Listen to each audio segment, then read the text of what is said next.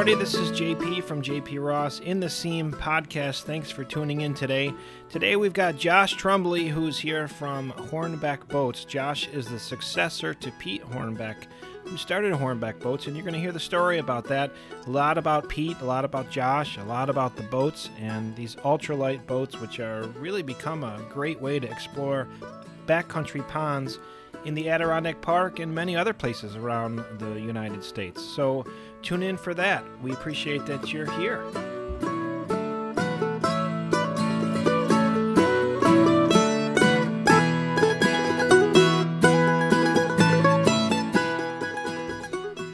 We do want to thank you for tuning in to In the Seam Podcast. In the Seam Podcast is brought to you by JP Ross Fly Rod Company. You can reach us at jprossflyrods.com or smallstreamflyfishing.com. Both will take you to the same place, and we sure do appreciate that. Coming up on In the Seam episodes, we have Peter Buchanan Smith. Peter was the founder of Best Made, which is an awesome company. I look up to him a lot. He's got some great stuff to talk about, including his love affair with the axe as a tool and how it has inspired him to do some pretty awesome things. Following up to that, we have Mike Crawford of Upstate Guide Service. Mike will be here talking about what it's like to be an Adirondack guide and why he does it and why he loves it, and a little bit about life. And he connects a lot with nature, and I like him a lot. And you're going to hear a lot of great stories from Mike Crawford. So you got some other stuff to tune in. I'm sorry it's been a little bit of a delay since the last podcast, but as they say, life happens, and I'm sorry about that. But we've got some great stuff in store for you coming right up. Next, Josh from Hornbeck Boats. Josh, welcome to In the Seam podcast. I'm glad that you could make it. Thanks. Yeah, glad to be here. So where are you right now? If you could let everybody know. I'm in what we call the studio here at Hornbeck Boats, in our main building where the shop, where the store is, and my office. Upstairs we have kind of it was a little art studio slash guest room that's got a fold out couch, and this was where I'm sitting right where Pete used to do all of his watercolors. Oh, cool. But it's away from the phone that doesn't stop ringing. So I figured that was good to get it out of the back. Yeah. And you guys are up in the Adirondacks. I always think of it as being Minerva, but it's not. It's what town? Minerva. Yeah, we're in Olmstedville, which is inside of Minerva. But yes, we're in the Adirondacks. We're what, a half hour north of Lake George. Pretty close to the Northway, pretty easy to get to, but we're also not far from great paddling country in, the Newcomb area, the Boris Ponds and Essex Chain, and yes, a lot of paddling right. We should actually talk about. We should add that to our agenda to talk about Newcomb and that area. I was talking with Mark Usick when we were driving up there. We were with Wayne Weber from Wayno's Guide Service. Wayne's a friend of ours, and we did some ice fishing up at Hungry Trout. And I was saying that area, like, we don't spend a lot of time up there, but we'll get to that in a second. So, sure. So I've got Josh here from Hornbeck Boats, and Josh, if you don't mind, if you could kind of give an introduction about yourself, and I think it's probably a good idea to jump maybe into a little bit about Pete and stuff and sure. The company. I do want to talk about boat history and stuff too, but please go ahead. Take the mic. Take the mic. Well, I was born in Schenectady, but before I was 1 year old, my family moved for my dad's job to just outside the Philadelphia area. So I grew up outside of Northeast Philadelphia, bit of a flatlander, kind of suburban / city boy. Lived down there until I was, I think I was 19 when I packed up my car and moved out to San Diego for a while because I wanted to learn how to surf. San Diego was great. I love the fact that there was basically one season, 68 and sunny every day of the week. Yeah. But eventually, I came back home and moved up this way to the Albany area to finish my undergrad at UAlbany. So I finished that at UAlbany, and then a few years after that, I met Lee Hornbeck, who would become my wife. So she was living in the Saratoga area, and I was working in the Saratoga Springs area. So we met and started dating. Couple of years after that, we were married. The first time I had ever paddled a boat was here in what was her backyard growing up. So she put me on the pond in one of the boats, and I started paddling it. And since then, I've been hooked. We've been married. It'll be 14 years this September. We got married up next to the pond here. The Hornbeck Boats has always been a big part of our relationship, and just, because it's her family, it's part of her life. Yeah. So I went from being a flatlander to more of a go outside and an Adirondacker type person. My wife she cut out a comic that she sent me once that was a guy sitting in his cubicle, but he had turned the walls of his cubicle into like a log cabin. And he had a big bushy beard and was wearing a flannel shirt sitting there at his desk. And that's the way that Pete had been, that Lee always laughed, because it was something that Pete had been trying to get me to be more and more. Now here I am. Yeah. So, well, we'll talk a little, probably it's a good thing to kind of introduce the company in general. Sure. Of what you guys do, and then, obviously the history and stuff. So go ahead with that.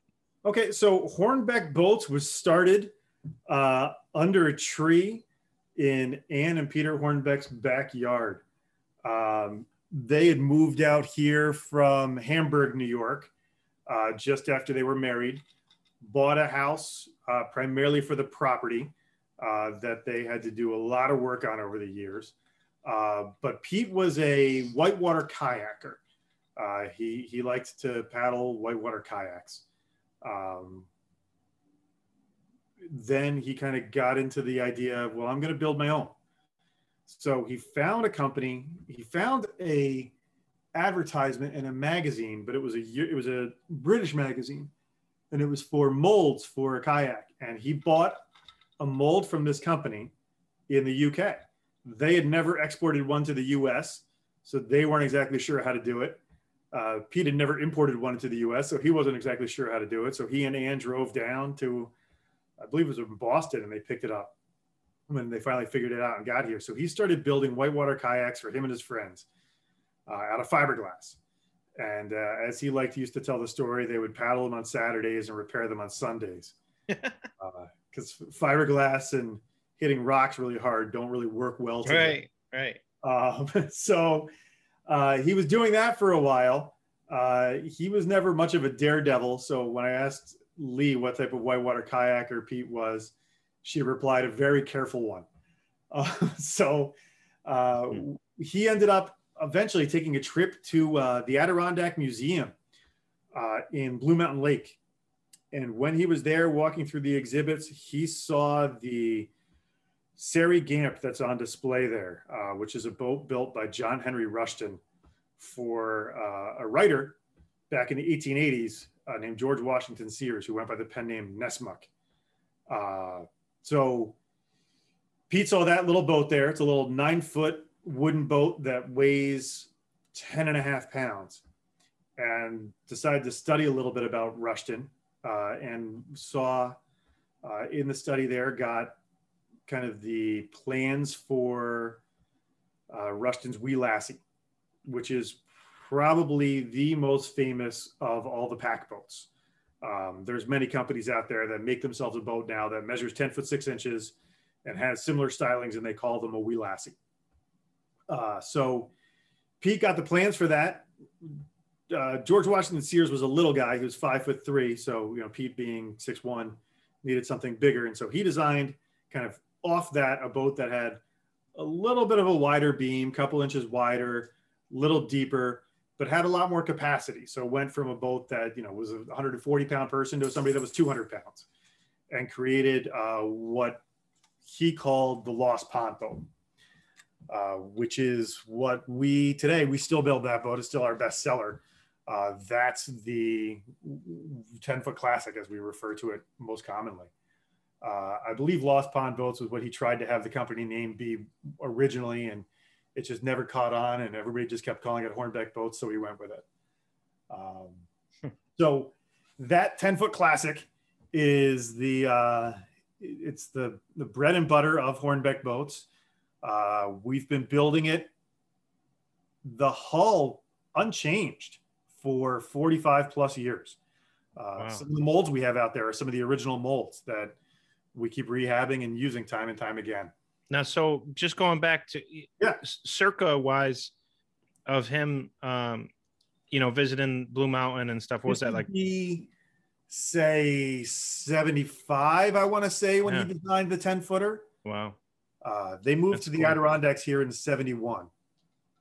And were the first ones weren't Kevlar? No, they were glass. Everything was being built out of fiberglass at that time. Kevlar was introduced to the market in, I believe, 68, but it wasn't really readily available until the late 70s. Okay. So he was building most of those boats out of fiberglass. So there's some red ones out there, some green ones out there, but they were all the same boat. The wood has changed a few times over the years, and other things of that nature have changed. The materials changed, but it's the same thing. So he got his hands on some Kevlar in the late 70s. I think it was 78, 79, and he built a boat out of it. And Kevlar is far more durable than fiberglass, far lighter than fiberglass, but a little harder to work with. It's not as easy to cut and shape and things of that nature. You can't really finish it afterwards. But he built one out of Kevlar and picked it up and paddled that and said, why would I ever use fiberglass again? So now in your layups, do you have any glass or no? We don't. The only thing we're using fiberglass for is when we're building a new mold. Okay. We build those out of fiberglass. But other than that, everything is primarily Kevlar. That's the material we use the most of. Really? And it's, wow, that's cool. I've made some boats and I'm not very good at it.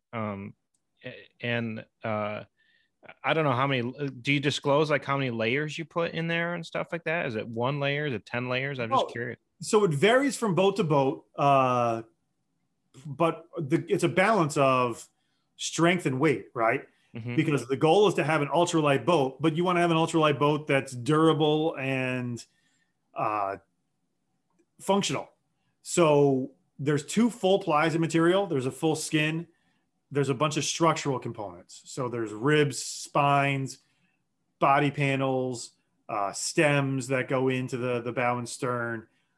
So at some places you could be 8 to 10 plies thick. Other places you might only be 3 plies thick. It really just depends on what part of the boat you're looking at. Got it. And, the layup schedule, as it's referred to, we have that down pretty good now. It's changed over the years, and we've kind of improved it over the years. So if you were to pick up a boat from, say one of the first Kevlar boats and one of the Kevlar boats we build now, those first Kevlar boats, if it was unused and hermetically sealed up and you pull it out and pick them up, it would probably be a little bit lighter than the current one, but the current one is going to be more durable and function better. Got it. Have stiffness where we want it. And do you vacuum them? I'm curious. We don't. We've looked at vacuuming. We've done some infusion hulls. But we're not. We don't see a significant weight savings from it. I think I remember talking to Pete about this once at a show, and he was saying the same thing, that you guys got it down pretty good. So I'm gonna take you on a journey here for a second. Sure. Ask you a couple questions, just in regards to the boats. There's a lot of different uses for them. This kind of is like a fly fishing podcast a little bit, but it's mostly about being outside and talking about people that I think are interesting. And so these boats are pretty light, and you've got a whole range of them. Sure. From heavy, from light to heavy. Can you talk about the ranges for a second? And I also want to ask how to transport them and stuff like that. But first of all, give people an idea of like how light they are. Okay. So the boat that we sell the most of, that 10-foot classic, we build that, but we build all our boats in a couple different profiles, different depths, right? Somebody that's 120 pounds and somebody that's 190 pounds, they need different levels of boat because of how much displacement you're going to have. So the 10-foot classic in the mid profile is going to start at about 15 pounds, 16 pounds in the high profile. So, that's going to be a boat that will fit somebody 6 feet tall, 200 pounds. You're going to have a 16-pound boat. Now, they're going to have to pack minimally. You're not taking a lot of stuff along at that point, but that's where we start. From there, the majority of the boats that we sell are 10 and 12 feet. We do start to sell some bigger, longer boats. We've got 13-foot and 14-foot boats. 14-foot tends to be where we cap out in the solo boats for the most part. After that, we sell some solo/tandem boats. Those started as a thing that Pete would build because guys would come and buy a boat for themselves and go home with it, and their wives would get mad at them that they bought something for themselves and that they couldn't use for them. Yeah. So he built these boats that were solo/tandem. So you could use it primarily as a solo, and then you could switch around the backrest a little bit and go out and paddle as a tandem. I don't know if you've ever paddled a boat tandem where you're sitting and you're using a double-bladed paddle, like if you've paddled a tandem kayak or something of that nature. It's a pretty miserable experience for most people. So he always referred to them as divorce boats. Okay. But we have them. And some people like it. There's some people that it fits for, but the majority of what we do are going to be solo boats that are going to range from 15 to 25 pounds. And Josh, the nature of paddling, I guess I don't know what the terminology is, but your boats, you generally sit in them, not necessarily on them on a seat, right? You kind of sit in them, kind of almost kayak-ish, right? Right. And they're double bladed, all of them? Primarily. I mean, you can use a single blade paddle, but it's a different paddling experience. Primarily, you're going to use a double bladed paddle. Okay. And these are all, like I said, this is all stemming from, the Rushtons that were built, what he referred to as pack boats. Right. So you sit on the bottom, you use a double bladed paddle. That way you can go with a lighter, smaller boat and have a more efficient paddle stroke with it. Right. So here's an interesting question for you, maybe. Sure. So I got a lot of different boats and kayaks and stuff, and I paddle quite a bit. And how a boat tracks, and I'll give you a perfect example. My wife has a stand-up paddleboard. She loves it, and they're cool.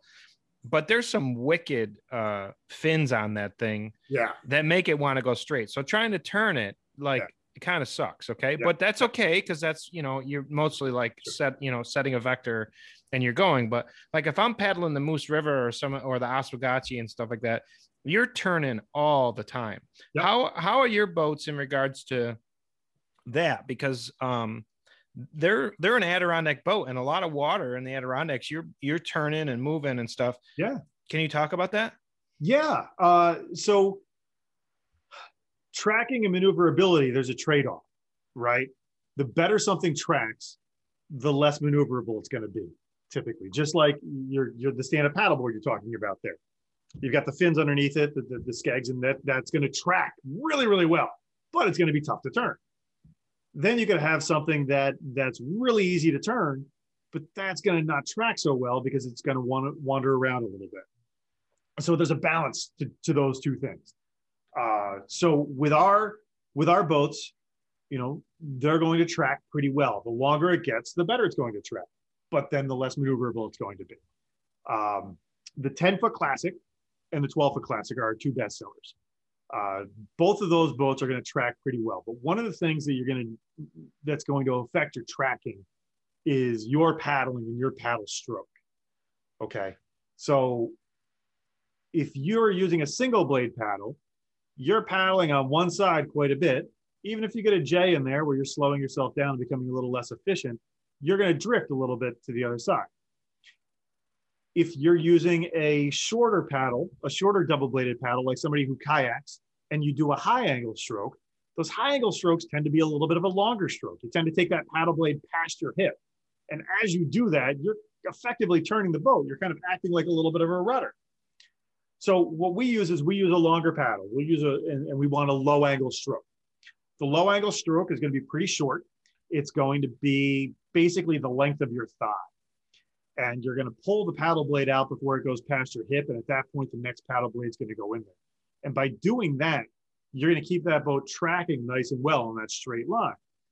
Uh, So that when it makes comes, yeah, does that make sense? that makes perfect sense. And I think that's expectation in products and product design and stuff and what they're designed for. There, a lot of that is important that it's disclosed and stuff. I mean, I make a lot of short, lightweight fly rods, and people, are like, well, can I use your 5-footer to catch largemouth bass? Well, yeah, I mean, you could try. It's not what it's for. Right. And a Hornbeck 12-foot classic, for example, Yeah. is not something I think you're going to do the 90 miler with or try to go out when there's a 1-foot chop. But the nature of those boats, correct me if I'm wrong, is going out on ponds and stuff, and where it might not be too rough. And also, if you did want to maneuver a small, a slow meandering stream, they're awesome for that, right? So you're with the classics, which is the one we've been talking about primarily here. The classics are going to handle chop really well. That boat design has a hollowness in the bow and the stern that look kind of like a cheek. So what happens, and then there's a roll to the side, a curve to the side. So the water wants to push underneath the boat, and that boat wants to bob up and down like a cork. All right. Okay. So there's a woman in her 70s that paddled the 90 miler in the 10-foot classic. No kidding. Yes. Wow. Grand. She took smoke breaks along the way too, but she did it. She completed it. It was hard. She lives at Bacon, and right. So I was very surprised that she did it. That was the same year she did it. The same year of my first year of doing the 90 in one of our other boats, and I'd pass her every day and say hi to her and talk to her for a bit. But yeah. So you can use it on those bigger bodies of water. I mean, the path of the 90 miler is basically, it's modified a bit, but it's essentially the first 90 miles of the Northern Forest Canoe Trail. Mm-hmm. And there's small water. There's really twisty water. If you want to talk about things like the Racket River or Brown's Track. I mean, Brown's Track is oh yeah, really twisty turny. Yeah, right. You come out of Brown's Track and you're right in the middle of Racket Lake. Like, to talk about going from something twisty turny to being in something that's big open water that's never smooth. I mean, it's always rough water out there in Racket Lake, in my experience. Mm-hmm. So you can absolutely do those sorts of things. Now, the other boats that we make, the new tricks, those are the ones that are a little narrower and more streamlined. Those are going to be more like a kayak. These are Pete's later designs. They're quicker and more nimble, but you sacrifice that initial stability and that lift to have that. So when I'm paddling the 90 miler, I'm doing it in something that's 16 feet long with a 22-inch beam. Mm-hmm. It's tippy, but it's quick. Right. If I were to do it in something like the classic, it's going to be a little wider. That's going to have a lot more stability, but it's not going to have the same speed for me. So it's a matter of what you're looking for and what's going to make the most sense for you. Got it. From the world of fishing, from the world of fly fishing, which also, when those boats, the similar characteristics are people that are doing photography, people that are doing those sorts of things. Those are the boats that are going to make the classic. It's going to make the most sense, because that's a boat that you can just sit out there in the middle of a body of water and it's going to bob up and down. It's not going to be tossed around by the waves very much. If a boat comes by and hits you with a big wake, yeah, you're going to get pushed around. Pay attention, but it's not the end of the world. Right. And you can learn these boats pretty quick, I have to say. And I see a lot of elderly people that use them and stuff too. The only thing I could say that is a little getting used to is getting in it and sitting down in it versus sitting on a seat. But that's, you learn that, and that's how it goes. So Josh, do you like doing this? Do you enjoy making boats and stuff? I do. Pete and Ann hired me in May of 2018 to be the transition plan. He wanted to spend some more time doing the stuff that he wanted to do, painting watercolors, going out camping with his friends, going fishing, stuff like that. And so we had a gradual transition over the past few years.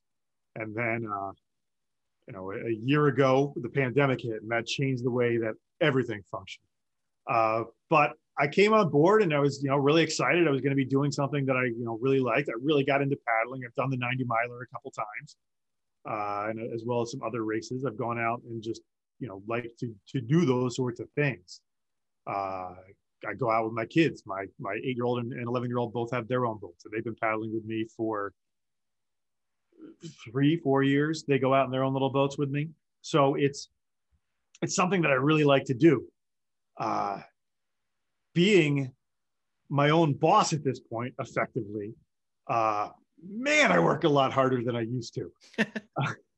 So I'm trying to come up with a better balance of those sorts of things. I find myself all the time working, and my wife tells me a lot, you need to turn off.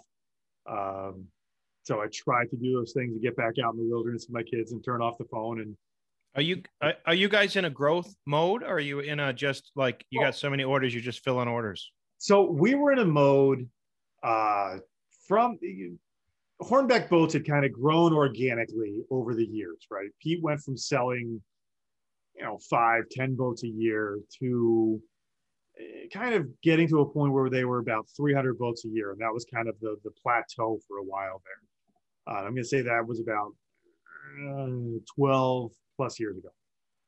Then he came out with his new design, the New Trick. There were all of a sudden there were more people that started getting into the pack boat industry.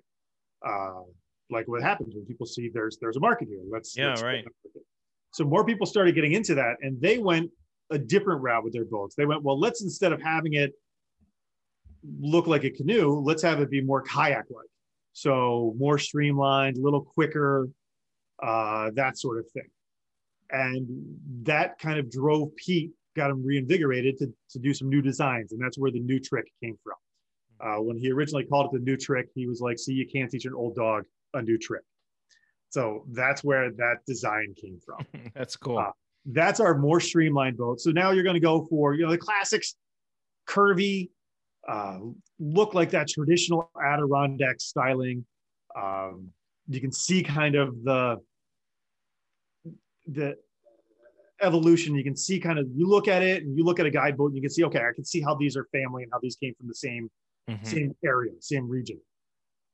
So they're going to be like a 30-inch wide boat typically. Some a little skinnier, some a little wider, but right around that 30 inches. The New Tricks are going to be closer to 25. So you're 25 inches.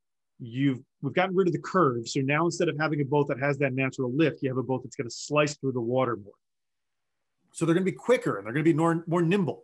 You're able to really lean the boat when you want to do those turns. So if I lean right and drag the paddle on the left, I'm going to make that turn to the left a lot faster than somebody can in the Classic. But I'm going to sacrifice that initial stability. When I'm just sitting there in the water, my hips are moving constantly with the water to keep that boat level. Okay. So it's a trade-off. So once he brought that boat in, that opened a new market to us. Now it was no longer just fishermen and old ladies. Now it started getting into younger people that wanted to go out and paddle boats and wanted to have something that was a little bit more sporty, wanted a kayak, but don't necessarily want a deck and hatches and all the weight that goes with it. But there's a lot of pros to kayaks, but there's also a lot of things that they don't necessarily make sense for everybody. Yeah. So from that point, we started to grow and get to more of an area of, 450 to 550 boats a year. So from 2018 was our high water mark where we hit 600 boats. Wow. And then 2019 was a little bit of a regression year for paddle sports in general. And we were back down to the low 500 boats for 2019. So we weren't sure what to expect for 2020. And we were looking at, when you've got time to go back and, okay, are there boats that we can do some different design work with? Can we improve some things? And then the pandemic happened. And March 20th last year, I sent all the guys home and said, I don't know when you're coming back.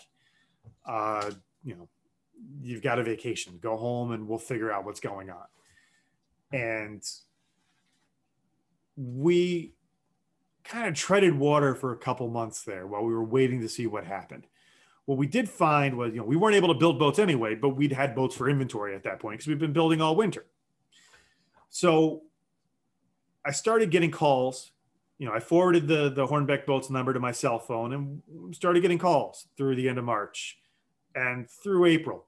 And so I started doing sales by, local-ish delivery. I'll do it contactless. I'll drop it off on your front lawn. We'll stand there in the masks. We'll wave at each other from 10 feet away and, talk and answer questions. I did some, curbside pickups for people here.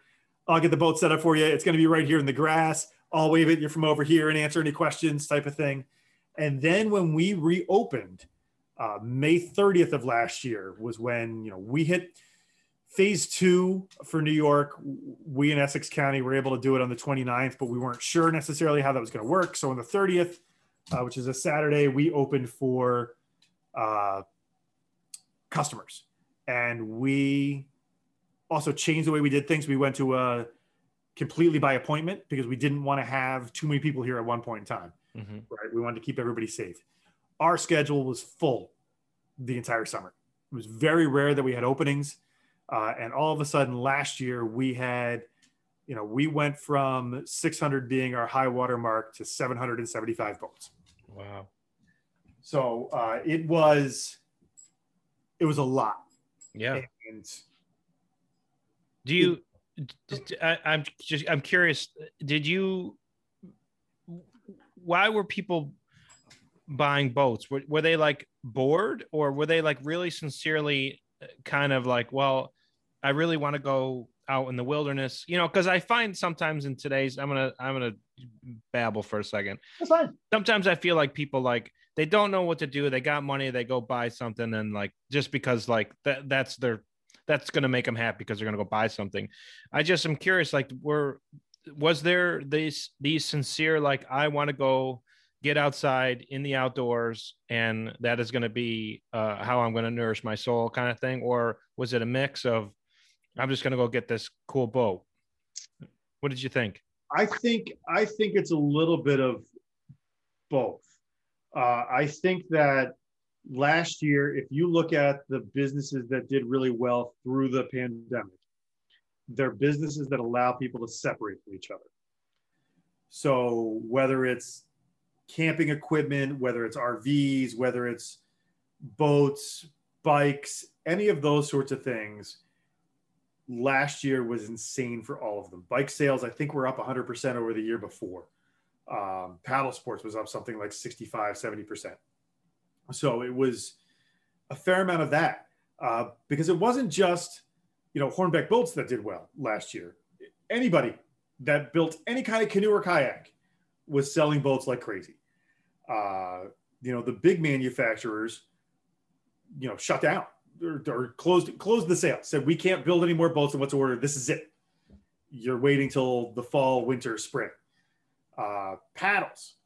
Our primarily paddle manufacturer is Werner Paddles out of Salton, Washington. We also carry Aquabound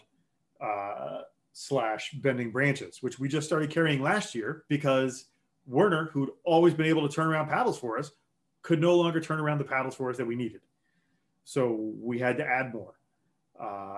There was a shortage on everything. You couldn't get bike racks. You couldn't get the parts and pieces, just anything that had to do with outdoor sporting goods. The other thing that did really well was home improvement because it allows you to separate from people. I can't be near people. I got to stay home. Well, I'm going to make my deck nicer. I'm going to put in a pool. I'm going to improve my bathroom because I'm here more often. Right. This is now my office, so let's make it nicer. So those types of things did really well. And it's also because people had more expendable income. Some of it was, the payments that came out from the government, the stimulus stuff, that came out. But some of it was also, I'm not going out to eat as much. I had to cancel my vacation to Florida. I'm not commuting to work and I'm saving $50 a week in gas. All those sorts of things started to add up. And so people had a little bit more expendable income. And the biggest barrier to entry for somebody who wants a lightweight boat is that initial cost. Because once you buy the boat and you buy the paddle, you don't have to fill the tank. There's not really any cost to it. There's not much upkeep to it. You're not paying somebody to dock it somewhere. Mm-hmm. So there's a high initial investment. And then after that, it's free. There's tons of water all over that you can use without paying anything at all. Right. So anecdotally now, I think if you went out there last summer and you went to places to paddle, you saw a lot more people doing it. Yeah. So especially if you went to the places that were easy to get to, because those were the people that bought all the heavier boats. That was true fishing and river fishing too. Right. So and by the way, Josh, you got to Yeah. make sure, just so that people can, set expectation, price range on the boats from low, middle, high. most of what we sell is between $1,500 and $2,000. Okay. The majority of the boats that we sell. The 10-foot classic, which is again our best seller, starts at $1,495. Well, as you know, I just bought a boat for my Yep. wife from you guys. Yep. And besides from the fact that I wanted a boat that was from you, and just to let everybody know, we are saddened that you did lose Pete recently, and we're sorry about that, Josh. And I wanted a boat that was a hornback boat because I very much looked up to Pete. Mm-hmm. However, or in addition, when you looked at the boats that are out there, your boats are very, very competitively priced compared to some other makers out there. So when people do listen to this, I would actually tell them, listen to what you said about 40 some odd years of making boats. Look at some other boats out there, small boats, and what they go for. You're really, really reasonably priced. I did want to ask you one kind of interesting question. Now I make I have a company that makes for fly rods. Yep. A lot of them are custom. I have a wide range of rods, and I still make a lot of the rods. Okay. And I don't necessarily get bored too much because I can always tweak the colors a little bit. A lot of people, when they place an order, they're like, just have a little fun with it, do whatever you want. So I don't get too bored with them. But you guys it's like Kevlar, your matrix, graphite. I'm curious from just personally, are you ever like, oh man, I wish I could just change this up a little bit, or not? Yeah. I want to, if you don't mind, I'm going to back up a little bit to where you were talking about how we were priced pretty reasonably. Yeah. The one thing I want to say to that, and you could probably attest to this a bit because of your fly rods, is we're direct. So we build our own boats, we sell our own boats. There's no distribution channel, there's nothing of that nature.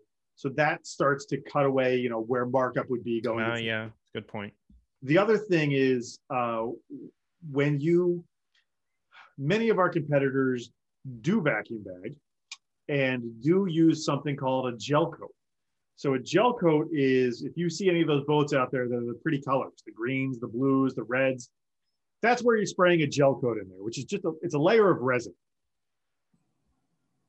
It adds weight to the boat and it adds cost to the boat.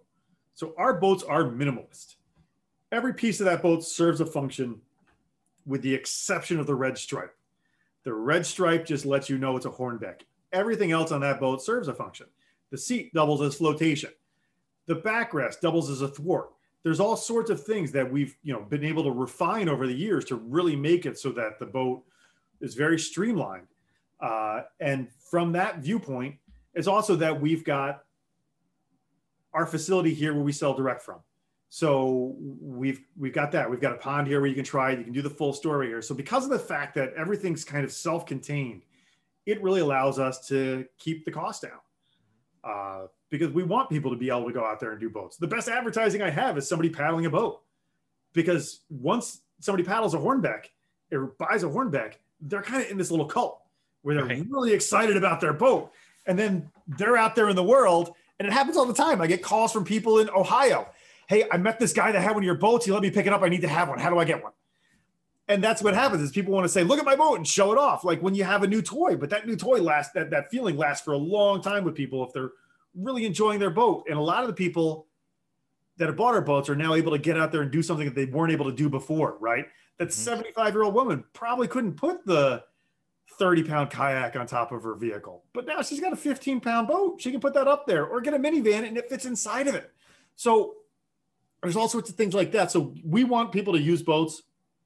We're not going to have an excessive markup in the boats. We just want to be able to, keep hornback boats going here and keep kind of adding to the paddle sports industry. So that's kind of why our costs are different when you look at some of our competitors, when you look at the way that they do business versus how we do business. So I think I sidetracked a little bit there, but that's good. Those are good points. I mean, talking about putting a boat inside a van is The is 10-6 fits inside a Sienna minivan. Yeah. I can tell you that because I can think of 4 80-plus-year-old women off the top of my head that have bought the 10-foot boats that fit inside their Sienna minivan. That is so cool. So I do want to hear, do you guys sometimes, are you like, oh my God, I got to do like, 10 more classics? Well, so we, the reason we got into some different materials is Pete got tired of looking at yellow Kevlar all day, every day. Yeah. So originally the boats, were you dye the resin and you make it out of fiberglass so you can make it whatever color you want. Then it was, I found Kevlar, I'm going to make the boats that are yellow Kevlar. Well, my mother-in-law, Anne, was looking at the yellow boats floating out in the pond with people in them. And she said, those look like floating urine samples. You got to put a red stripe on them or something. So that's where the red stripe came from. So now it's, so now that kind of became the thing. So then it was probably maybe 15 years ago, Pete got tired of Kevlar all the time and was talking to one of our distributors, and they said, hey, I've got this sample of this new material. It's a hybrid matrix, we call it, and it's a cross of carbon and Kevlar. So we built a boat using that as the skin, using that as the first layer of material that went in. And the boat came out looking kind of greenish. And he went, wow, that's cool. All right, let's get some of that. So we started building boats with that.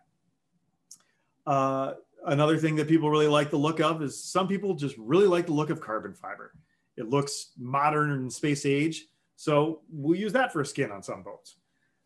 Last year, I got a new material for us to play with that I thought looked kind of cool.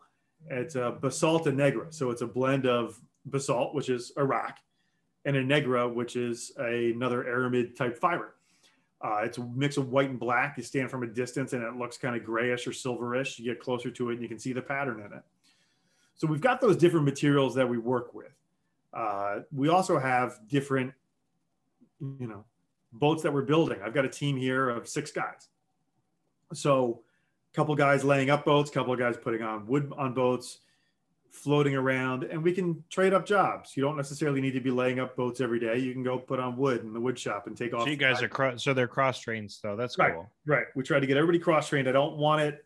We tried to keep it from being too kind of team, us against them. We want everybody to kind of be one team. So you can go in and lay up a boat, but you can also go in and put wood on. You can put foot braces in. You can put air tanks in the boats that we need them for, like the solo tandems. You can build the backrests and do the things of that nature. Everybody can do all the little things. So the guys, some of them really like laying up because you put a mask on with a supplied air system, you get your Tyvek in there, and for the hour or so that you're in there laying up that particular boat with the other guy where you're not really talking to each other because you're both, you're both doing your ends and you just kind of get in your groove, and they can think about things and plan things or listen to music or podcasts in there, or just kind of relax. Yeah. It's kind of a dance too, I imagine, between two people that know what they're doing. It is. Can read the other person's what they're doing. It takes a little. When it's two people that haven't laid up boats together, you get in there and there's kind of a little bit of a adjustment time period where you get used to each other and how everybody does everything a little bit different, right? Yeah. And that's fine as long as the boats follow the layup schedule and the resin's the same and the material's the same and they come out looking nice. You can do it whatever way's easiest to you as long as you follow that guideline. So start to finish, what are you looking at? And I'm gonna lead you into this a little bit because people ask me this all the time with fly rods, and our higher end rods get 2 coats, and I really like to let them cure for a day and a half between coats. So like if you really want to think about it, it takes 3-4 days to make a rod, but it's really not that much labor. And you and I both work in epoxy resins and stuff. Yep. How do you answer the question? I'm sure people ask you all the time, start to finish, how long does it take? What's your answer? So my answer is, if the parts are prepped and the 2 guys are getting ready to lay up a 10-foot classic, they're going to get it done in about 45 minutes. But then for the layup, right? But then that boat's going to sit there overnight and cure in that mold. We're going to come back to it after an hour. We're going to trim off the excess and allow that resin to cure, because it's green. We're using primarily a polyester resin. So it's going to be, still green as we would call it. And we want it to kind of cure. And then the next day we can put wood on the boat, and putting the wood on is going to take another guy on a smaller boat, like a 10-footer, a couple of hours. So time on task between making the parts, prepping the materials, and then the actual labor of laying up the boat and the actual labor of putting on the wood for a 10-footer is probably somewhere between 5 to 6 hours of total labor hours. Yeah. But a lap time, you're a minimum of 32. Right. So and the first one is a hell of a lot harder to build than, boat number 873. Yes. Same thing with fly rods. I can tell you that for sure. Yeah. So Josh, we're gonna get a little bit into the kind of the hidden secrets of the podcast. Okay, so 2018, you're getting groomed, for the succession plan. Okay, so now I'm gonna try to get into Josh's head a little bit, and I'm gonna squeeze out some juice. So there's along the way, there's leadership learnings, there's business learnings, there's emotional intelligence learnings. Can you disclose to me and everybody, what are the things you've learned along the way of doing this, making, hundreds of boats to 700 boats and the pandemic and everything? What are these things in the seams that you've learned, please? Sure. So a little history. I mean, I don't, this is something that Pete always told everybody when he first met them about me. And it's not something that I necessarily talk about a lot, but I have an MBA. That I never really got to use very much prior to being here, right? When the economy turns down, you go back to school and get another degree, right? That's what I was told. So I went and I got my MBA, and I got all these business systems in place and all these different things in my head. Here's how you can, streamline the manufacturing process. Here's how you can Kaizen this and do this to that. But none of that ever really applied. And when I first started here, we kind of they had their way of building boats, and they wanted to do what they wanted to do. And I wasn't looking to necessarily change that on them. I did kind of change the supply flow a little bit on the way that we ordered materials and things of that nature. And I made some mistakes. I, tried to maybe trim the amount of stuff we would have on hand a little too much sometimes, and other things I would over order. So there was definitely a learning curve to that. Pete had a different way of doing things. He was just, let's just buy a whole lot of paddles right now. Whether we sell them or not, let's buy a whole lot of them. I'm like, well, maybe we can buy them more gradually. Maybe I don't need to have 400 paddles on hand. Maybe I should have a plan, right? Yeah. Plan and forecasting and stuff. Right. Right. Maybe it'd be a little bit better if we had that money for payroll in February when we're not selling very many boats versus having $30,000 worth of paddles sitting in the basement in February, So, did you manage people, Josh? Did you manage people before? What's that? Had I managed people before? No, did you manage people before? Did you have jobs? Not to this level. Having employees is a different story. Right. I've been kind of a manager, but not really like the boss, if that makes sense. Mm-hmm. And I was very different than Pete. Pete had more of I think a hands-on friends relationship with the guys. And I kind of take a different approach, from my past experience. My boss is my boss. That doesn't mean I can't be friendly with him. That doesn't mean I can't occasionally have a beer with him, but it also means that I want to be able to complain about him sometimes. And if I'm at lunch with my coworkers and I want to complain about my boss, that doesn't mean I want him sitting at my lunch table chatting with me every day. Right. Mm-hmm. So I try to give the guys a little bit more space on that. And that's a delicate balancing act, probably with the initial crew. I did that a little too much, and they viewed it as if I thought I was, here's this guy coming in, the son-in-law, he's getting this handed to him, blah, blah, blah. And they kind of thought that I think there was a perception that they felt I thought I was too good for them. And meanwhile, my reasoning for doing that was, I don't want you guys to feel like I'm standing over your shoulders watching what you're doing. You clearly know what you're doing. You know how to build a boat at this point better than I know how to build a boat. So I'm not going to come in here and tell you what to do. You've been doing things. I'm just kind of coming on board. But then that first crew kind of, many of them left. Eventually they I think all of them left. Eventually, I've got one guy that was kind of a layover guy between the two, but they went off to other adventures and different things. Partly because I think of me, and partly just because sometimes people move on. I've got a new crew now, and they're all my hires, and they never, they experienced Pete, but they didn't experience Pete as their direct boss. Like, he was their boss because he was my boss, right? But he would tell me that I was also his boss, because that was our organizational structure. Depended on the day whether Pete was the boss or I was the boss. So, as it often does in these transitions, I believe.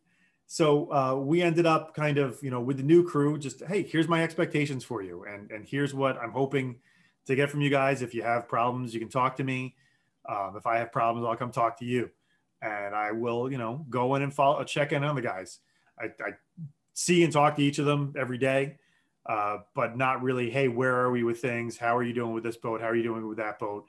I don't really want to do that unless it's okay. I need to know an answer on this customer's boat needs to be done by this date. How can we do that?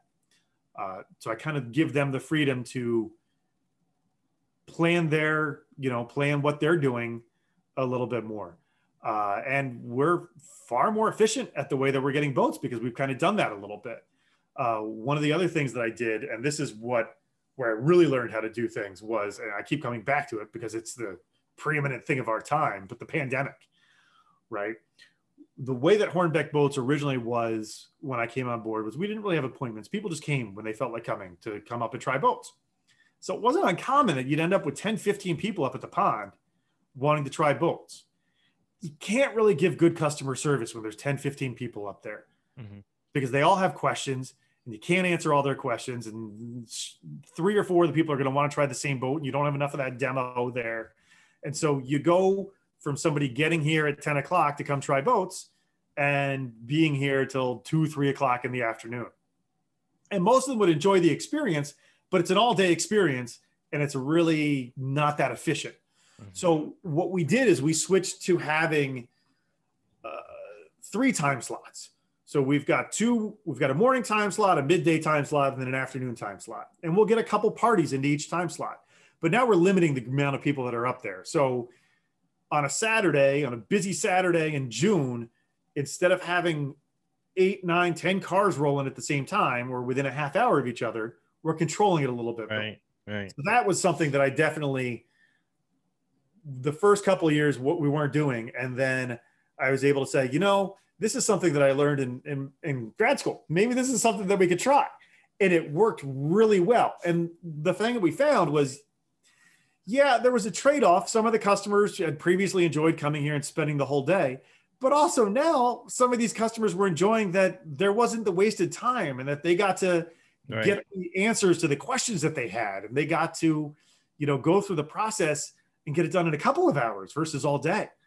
So that was kind of one of the things that I really learned was, if we tweak this a little bit and don't just have it, we want it to be relaxed here, but there can be some structure to that relaxing. And that's kind of one of the biggest thing that I took on and learned. And I think made a big difference. We never would have gotten through last year had we not switched to doing something of that nature. Yeah. And look at your probably efficient output was a learning too, and probably pretty motivating, so. Yeah. So time, that's I'm going to start to wrap it up here for a second, but time management in regards to customer service is something that a lot of business people have to learn. And I've learned it too, because I had a retail store and I'd have a lot of people that would want to hang out in the fly shop and drink coffee and stuff like that. And the truth is that there's a balance, and there's also a level of respect to the majority of the customers that really want to have their time managed pretty efficiently and effectively. Right. And so that's cool that you've learned that. And interesting too about the crew change. Yeah. That's an interesting. Coincidentally, part of one of the original crew has decided to come back. So I had an opening, and he wanted to take it. So I talked to him about how things are, and it's a little different now, and he's on board, and he's game for it. So that'll be good to get him back in the fold. Good. But Good yeah, for you. so yeah. Well, listen, man. I appreciate you being on the podcast, and I do want to make sure that people are going to hear this from all over the place. Do you guys ship boats? Can you get boats outside the state? We do, but it's not everywhere. Okay. We used to ship freight, but they broke so many boats. So basically, I have a couple of guys that I work with that do delivery service. Gotcha. Okay. One guy drives up and down I-95 on a monthly basis from here to Florida. And I can get boats with him. He'll go within 100 miles of I-95. I can make that happen very easily. Mm-hmm. The other guy that I work with does a delivery service where he'll go as far west as Denver.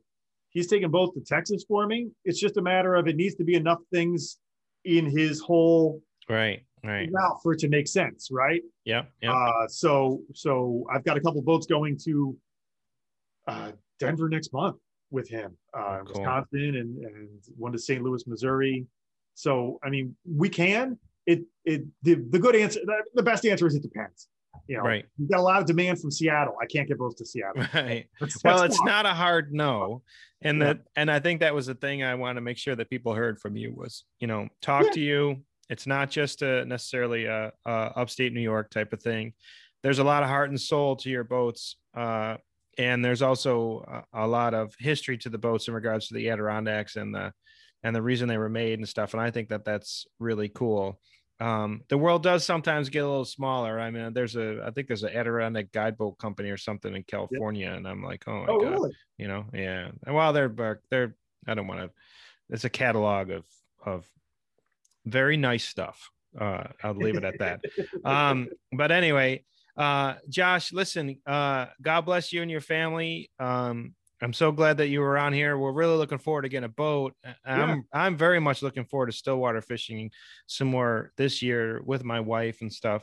And I hope that you stay in touch with me and I can lead some more people your way to enjoy the outdoors. It's a wonderful, wonderful experience to be in a boat where you're sitting on the bottom and it's open and it's lightweight. It's not a hassle to get on and off and transport and stuff. You can throw it over your shoulder. You can throw it over your head. It's just a really great product. Carry them 5-6 miles.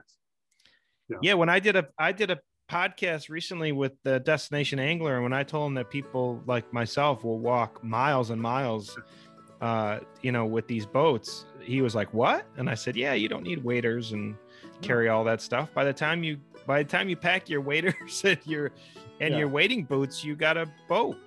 You got to get to those brook trout that nobody else can get to." Right.